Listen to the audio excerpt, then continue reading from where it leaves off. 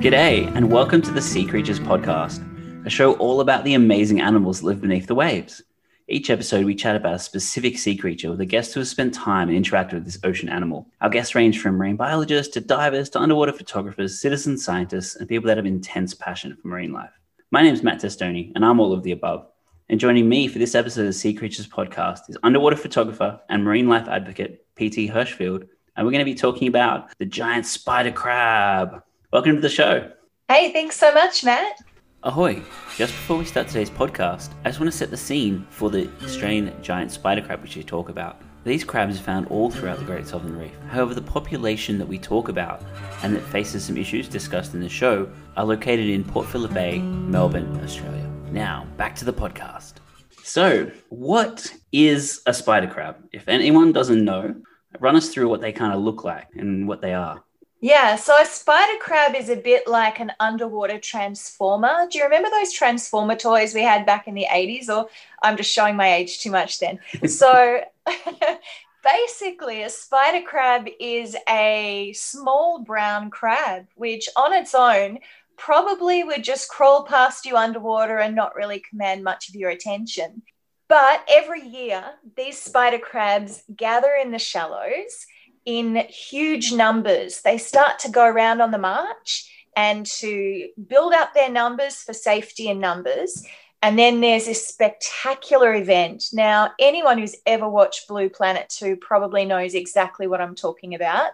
But these crabs gather together for their annual molting aggregations. And that's where they draw huge crowds of people locally, interstate. Back in the good old days, international people would come and have a look at them. Underwater photographers, film crews, snorkelers, free divers, people just watching from the pier, and would watch this incredible spectacle of so many crabs gathering. And they get to a point, as you and I well know, because we've swum up to these molting pyramids together, and they start to gather so that they can begin their molting process, which is basically one of the best transformations in the whole underwater world. And it can take anything from maybe 12 minutes to an hour, depending on how easy or how difficult the molt is for that particular crab, where they extract themselves. I call it a plop and pop, where they're walking around with their new shell just about ready to pop out. And then they plop into position where you kind of wonder, is this crab okay? It's kind of almost like a comatose sort of state.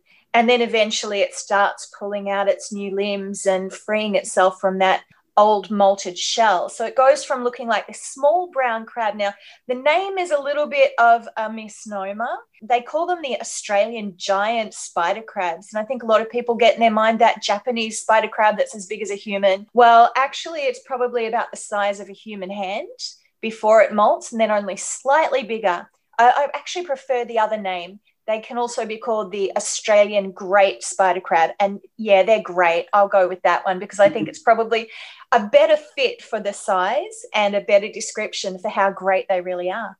Cool. Yeah. And so, as you said, they're about the size of your fist. And I think they go limb to limb, though. They get up to about 70 centimeters for the really big ones. And you often see really big ones amongst the crowd of little ones. And to kind of set the scene, if you haven't seen that classic marching part you mentioned in Blue Planet 2, they actually walk forward, but very slowly. So most crabs, and this is like a fact I was going to mention later, but why not now? So most crabs move side to side, but these spider crabs, they can do that, but they also can walk forward, but it looks like it's not natural. And so they have this slow kind of lumber. And so when you see this army kind of moving, there's just this field of slowly lumbering crabs. It's like a scene out of Lord of the Rings or something. It's insane. Yeah. And a lot of people sort of see that footage and get creeped out by it because they do look fairly spidery, and en masse they can seem very imposing on film. But to actually experience them in person, it's kind of a bit like your classic blue-ringed octopus that's got this massive sort of reputation and everyone's a little bit scared of it until you meet it and realise that it's a a timid little sweetheart. And, you know, these spider crabs are a bit like that as well. They're not as creepy as they look. They're actually just totally fascinating. They walk forwards, backwards, sideways. They'll climb up you and give you a cuddle sometimes, thinking you're a pylon.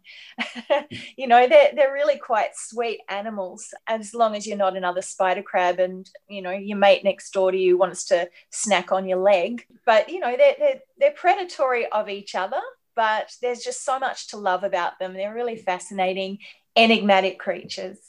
That just brings up in my memory a scene I saw one day of these spider crabs, in that one's trying to molt, and so it's, you know, kind of getting out of its shell backwards.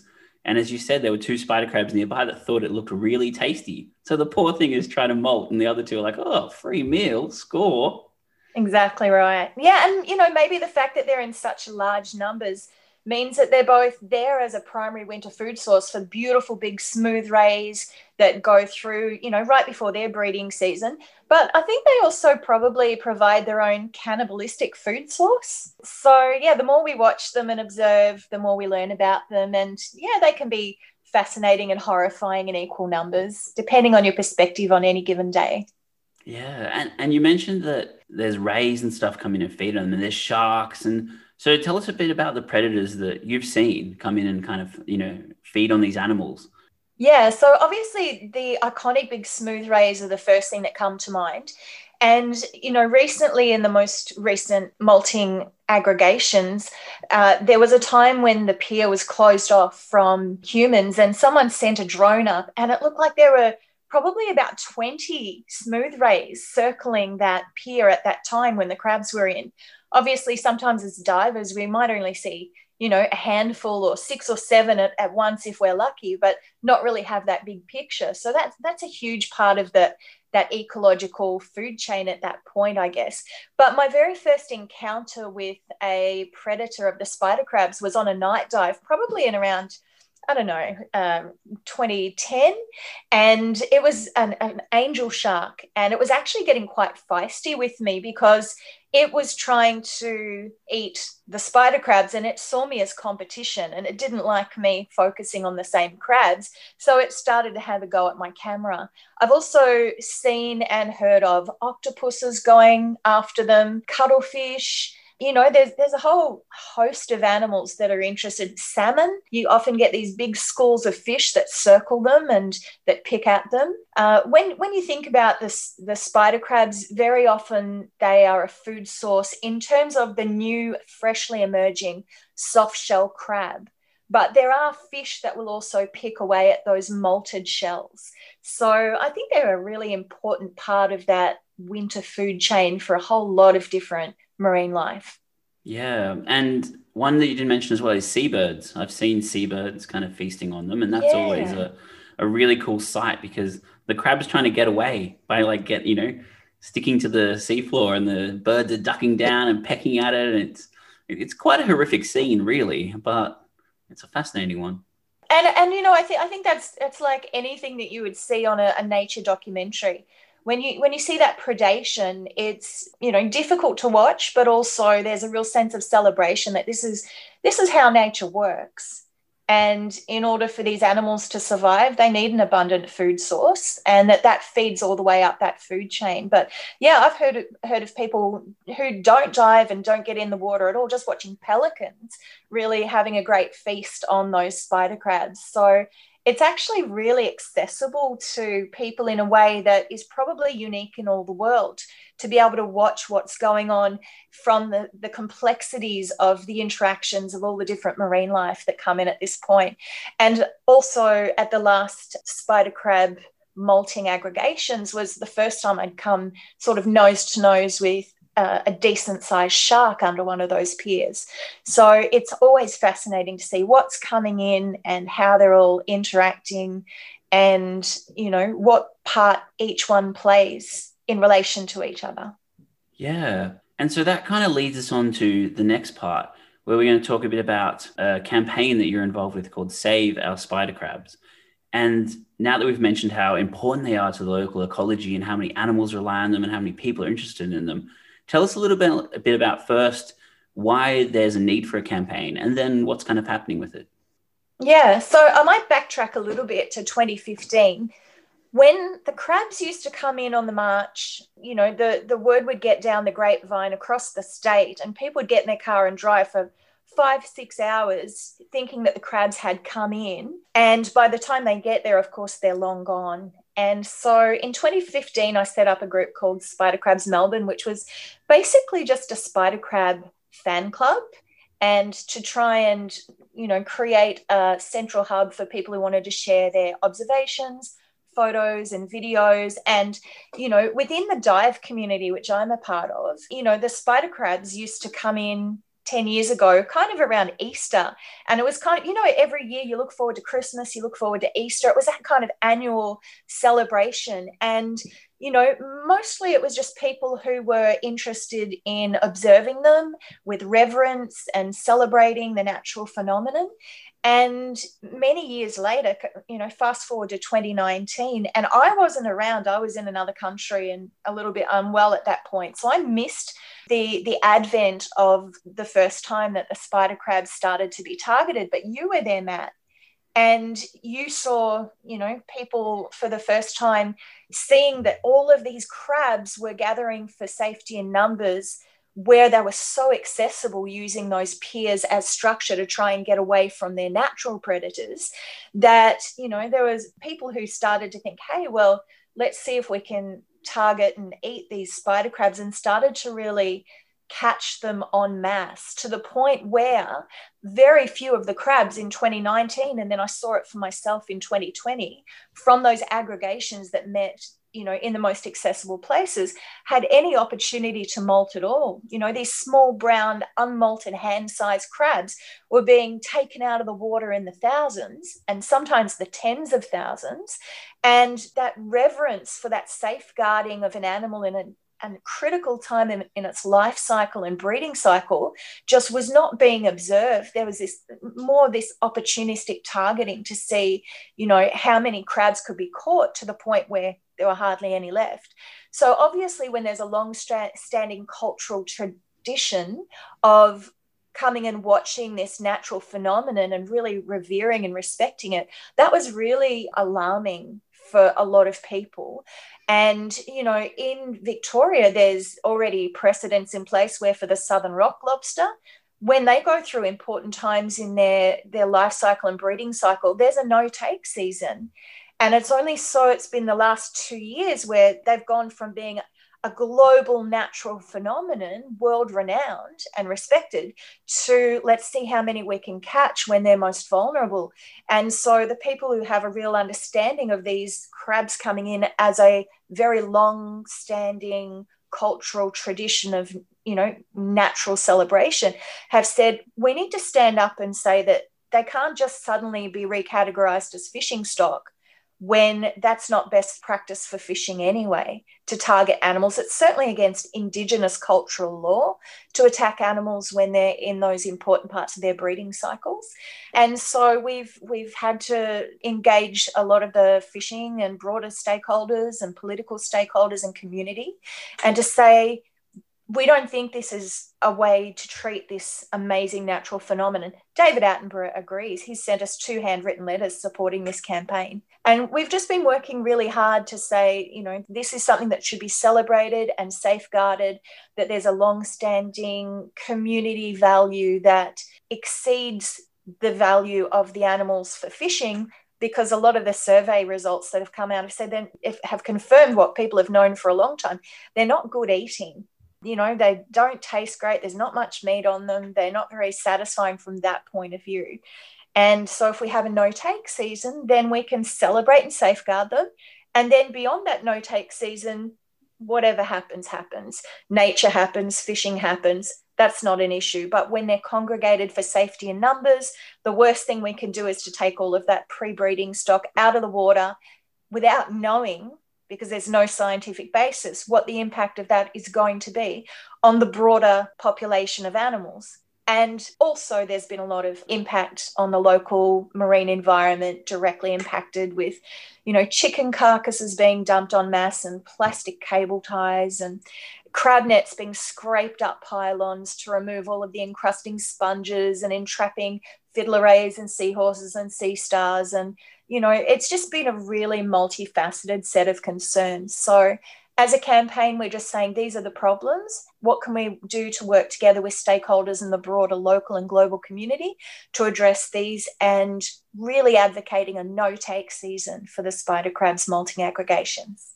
Yeah, and it's just so important. And I think one of the things that I've noticed is that a lot of people that are down there, be them fishermen or snorkelers, they love the crabs just as much as anyone else, especially a lot of the local fishermen. And I guess I'll just touch on a bit. My kind of thought is that the current bag limit is 30. And, you may think, 30 crabs, that's a lot or that's not a lot. But how I like to think of it is, if I went down, if I was a fisherman and I wanted to catch 30 crabs any time of year, that is a lot of work. And I would have to spend at least 24 hours, I think, catching crabs. However, when you get a bag limit of 30 crabs, and they're so abundant that people use pool scoops off the pier to collect them, that's not fishing. And I think that's like a big thing that because I'm not a fisherman, but I respect people want to use the ocean for fishing and a food source. And I think that's way better than commercial fishing. But this isn't recreational fishing. This is just harvesting en masse of a species that may not be around if this continues.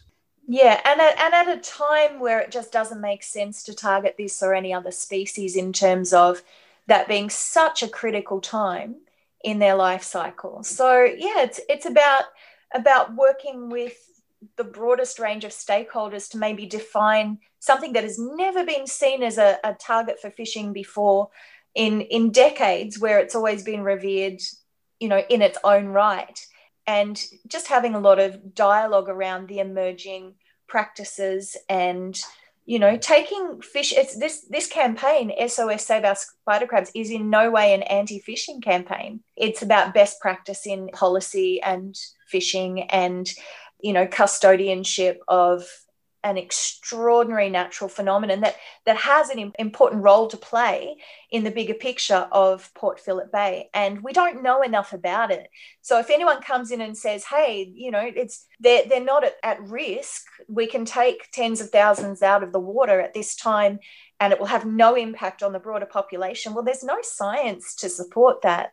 So there's a lot more discussion, a lot more science, a lot more measures that could be put in place until we have a few more answers about what the real impact is of that, as well as just the impact on the local community, on the economy. It's really multifaceted. Yeah, and I think that's such an important point, that it's not an anti-fishing campaign, but it's like most of the campaigns, which is we want the fishermen to be able to catch crabs in the future. We want the divers to be able to see crabs in the future. We want the ecosystem to continue to work in favor for everyone. Yeah. And I think Victoria usually does that, the state we're in, really well. Tell us a bit about the campaign and a bit about what's happening and how it's all going. Yeah, so as I mentioned, I set up Spider Crabs Melbourne in 2015. I was not around at all in 2019 when this first started, in relation to observing what was happening on the piers and needing to address that as a matter of urgency. In 2019, there was another group that was formed called Spider Crab Alliance. There was also another organisation, Victorian National Parks Association, that was concerned. And members from all of these groups in 2020 started to come together and to say, after a whole lot of discussions had taken place with key stakeholders in 2019, but had seemed to have reached something of a stalemate in terms of progress, then we started the discussions again in 2020 when we observed the harvesting practices intensifying against the crabs. And so those groups came together under the umbrella of SOS, Save Our Spider Crabs, which you can find on Instagram, but you can still also join the Spider Crabs Melbourne Facebook page or the public Spider Crab Alliance page. And we just all looked at how we can work together to engage stakeholders. So we've been talking to VFA, VR Fish. local politicians and MPs, Parks Victoria, DELP, every stakeholder that we can find who has a role to play, and involving the local community and really trying to advocate for this no-take position. Last year, the Spider Crab Alliance started a petition which across the 2 seasons has got over 35,000 signatures globally, and at least 10% of that are local to the Mornington Peninsula. I'm not sure when listeners are going to be listening to this exact episode, but if they're listening before the 27th of October 2020, that's the cutoff date for submissions from the general public, individuals, organisations, etc., to write into the VFA and to say, thank you for offering to reduce the bag limit from 30 to 15. But the survey results suggest that most people aren't catching more than 15. So that would lead to a break-even position at best. And it would also promote and further endorse the targeting of these animals at the most critical stage of their life cycle. So it's not really going to address any of the key concerns. So what we're really encouraging people to do, if they can write in, and there are links that can be easily followed to help with submissions before the 27th of October 2020, to just say, please, we oppose a bag limit reduction because it won't address the issues, and we request a no-take season similar to the one in place for southern rock lobsters to be brought in for the spider crabs. And obviously, until we get more scientific research, which will obviously take years to conduct, that is meaningful to these debates, then we need to be safeguarding them at this point. Yeah, and I'll post those links on the podcast website and on the podcast page so you can kind of follow them through.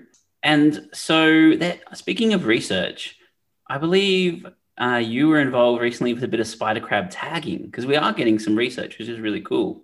Yeah, I wasn't involved, but I was invited to go and observe. And COVID world being what it is, I couldn't be on the boat to see the tagging take place, but I could be underwater to see the crabs being released. So what VFA did was they caught and tagged with very sort of large satellite tags 15 spider crabs to try to track what their start point was and their end point was, with one tag, I believe, being automatically released or programmed to be released each week for 15 weeks. So that will at least tell them how far a crab with a satellite tag attached can walk during that time, and they may be able to extrapolate some interesting information from that. Down the track, it would be great to see research more into, when do these crabs breed in terms of this cycle? When do they mate? What is the biomass? If we're talking, presenting cases for against sustainability, and Save Our Spider Crabs has never said that we are campaigning on the basis of sustainability, although of course it's a factor, but that's not the primary concern. And yet if VFA or other organisations are saying, well, there'll be no impact because there's plenty of crabs in the bay, it's like, okay, let's figure out how many there are, because then how do you know when you've crossed the line between it being no impact of sustainability to being a significant impact? Where is that line if you don't have a baseline of biomass to judge that against? So, yeah, it's great to see for the first time that I'm aware of some real research starting on the crabs, and it's definitely a good first step in the right direction. Yeah, and I guess that really highlights that we don't know anything about them. I guess one of the important things with this satellite tagging thing is that they could be coming from kilometers and kilometers outside of the bay. If they are all coming from outside the bay and they all come to the one spot to molt and we then catch them all, that wipes out a huge of the state population. And, a lot of people have dived in the bay and you don't see them en masse. I've only seen a handful within the actual bay. So where they all go, how far they travel, when they breed, as you mentioned, all those things are unknown. So it kind of gives the bag limit a really, it doesn't make any sense because we don't know anything. There's certainly people out there that have boats and, try and track them beyond their molting aggregations in the middle of winter. And they certainly have some anecdotal and observational records, but there's nothing that's ever been really scientifically documented in a way that is meaningful to inform these sorts of debates and issues. So that would seem to be the logical next step, now that there are important decisions to be made about this species that's so iconic and so high up now on the radar of being, needing more proactive and more informed management. And so to head up to a positive note, let's have a chat about what's the best thing you've seen the spider crabs do, or your favorite spider crab experience, and what's it like being amongst thousands of spider crabs? Yeah, it's always surreal because you don't know when they're going to come in. And, usually it is a grapevine thing, and then your heart fills with hope, and then you bolt down to the pier, and whether they are actually there or they've moved on because they're on the march, actually tracking them has been fun. When you just see a few and you think, hang on, I think this is a thread that leads to a mother lode somewhere, and you start following it through the silt and you can barely see where you're going. And then, I've been in water that is so silty that you cannot see the thousands of crabs within hand's reach because they just mess it up so badly.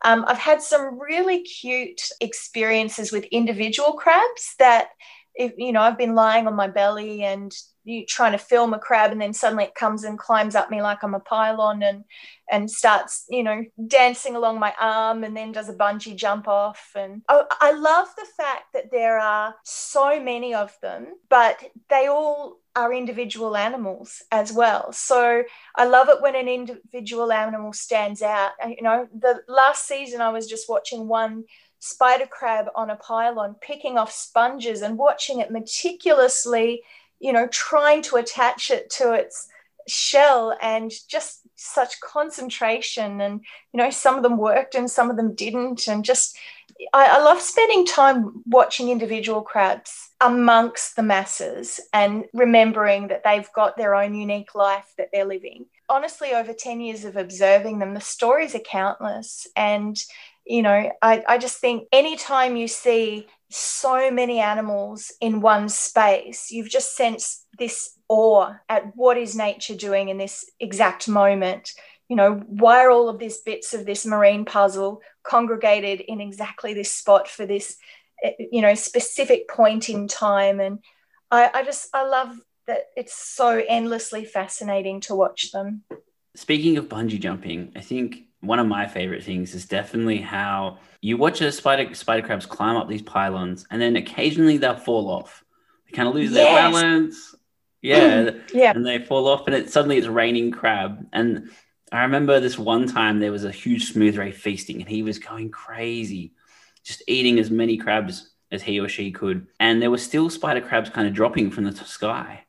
And one fell right on top of its head.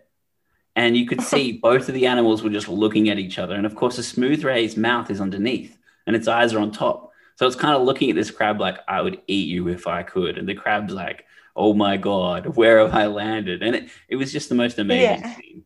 I think people just, it's something you can't see every day, and it takes a bit of dedication. But I remember the first time I ever filmed a crab molting, and I just had these really, it's so strange, but I just felt so connected to it. Like I was watching its birth. I was present for its birth, and I was cheering it on. And, I was in maybe 9-degree water trying not to become hypothermic for 20 minutes filming it. And this huge ray is going around and around it. And there's these crabs jumping off pylons. And if you ever want to see this footage, it's called Molt Hard, Die Harder. I think it's had over 4 million views on YouTube. It's crazy. And I had my arms out holding my camera steady. And next thing I know, I feel something pushing my arm, my camera arm. And I look over and I'm nose to nose with the biggest smooth ray I've ever seen. And it wants my crab that is just about out of its shell. And I'm like, do I fight with this ray? And just let me finish this, molt video. And I knew that was, I was going to lose in that debate. So I just repositioned and, watched with equal measures of heartbroken regret and awe at this ray slurping my first ever crab molting out of its shell up like spaghetti marinara. There's so many stories like that. Another one that I filmed that was molting from a seawall. And as it came down onto the sand, it got caught in a bit of a current, and it did something like 25 back rolls, and their limbs are, so soft because they haven't used them. They haven't hardened, and they just, it must have been getting so dizzy, the poor thing. And I just filmed it as it just did this ninja roll over and over and over again. And you're just like, wow, you wouldn't want to be a spider crab at that exact moment of coming out of one of those shells. It would be a pretty scary experience. But my heart goes out to these little guys. I just wish them all the best. And the stingrays as well, I love them. So I don't bear them any ill will when they find a nice big freshly molted crab to slurp up. It's all brilliant to watch. Yeah, and it's all part of the system. And I think that's why it is so beautiful to watch the whole shebang. Greatest show on earth. Well, that kind of brings us to the end of our spider crab, or great Australian great spider crab episode. Thank you very much for being on. If anyone wants to see any of your footage or any of your photos and learn more about Save Our Spider Crabs, where should they go and what should they do? Most of my footage and images are on Pink Tank Scuba, Instagram, Facebook, and YouTube. Also, anyone who's super keen can apply to join to the Spider Crabs Melbourne Facebook group, or they can go to the public Spider Crab Alliance Facebook page, or they can go to Save Our Spider Crabs on Instagram and have a look not only at the crabs, but a lot of the supporters that are getting on board as well, showing their support with their SOS merchandise and signs. And everyone has an important role to play in better outcomes for these amazing animals. And hopefully we get there. I'm sure we will eventually. But thank Claws you very much. Crossed. Thanks so much, Matt. Sea Creatures Podcast is hosted, produced, and edited by myself, Matt Testoni. You can see more of my photography on Instagram, Matt_Testoni_photography, and my webpage, mtunderwatermedia.com. If you like the podcast, please subscribe, leave a review, and visit our Patreon account, patreon.com/seacreaturespodcast, where you can help support the show and its running costs. Production assistance by Georgia McGrath, and music by the amazing Dan Musil and his stupendous slide guitar. Tune in next time to hear all about nudibranchs with Jack Breeden. This is the Sea Creatures Podcast. Over and out.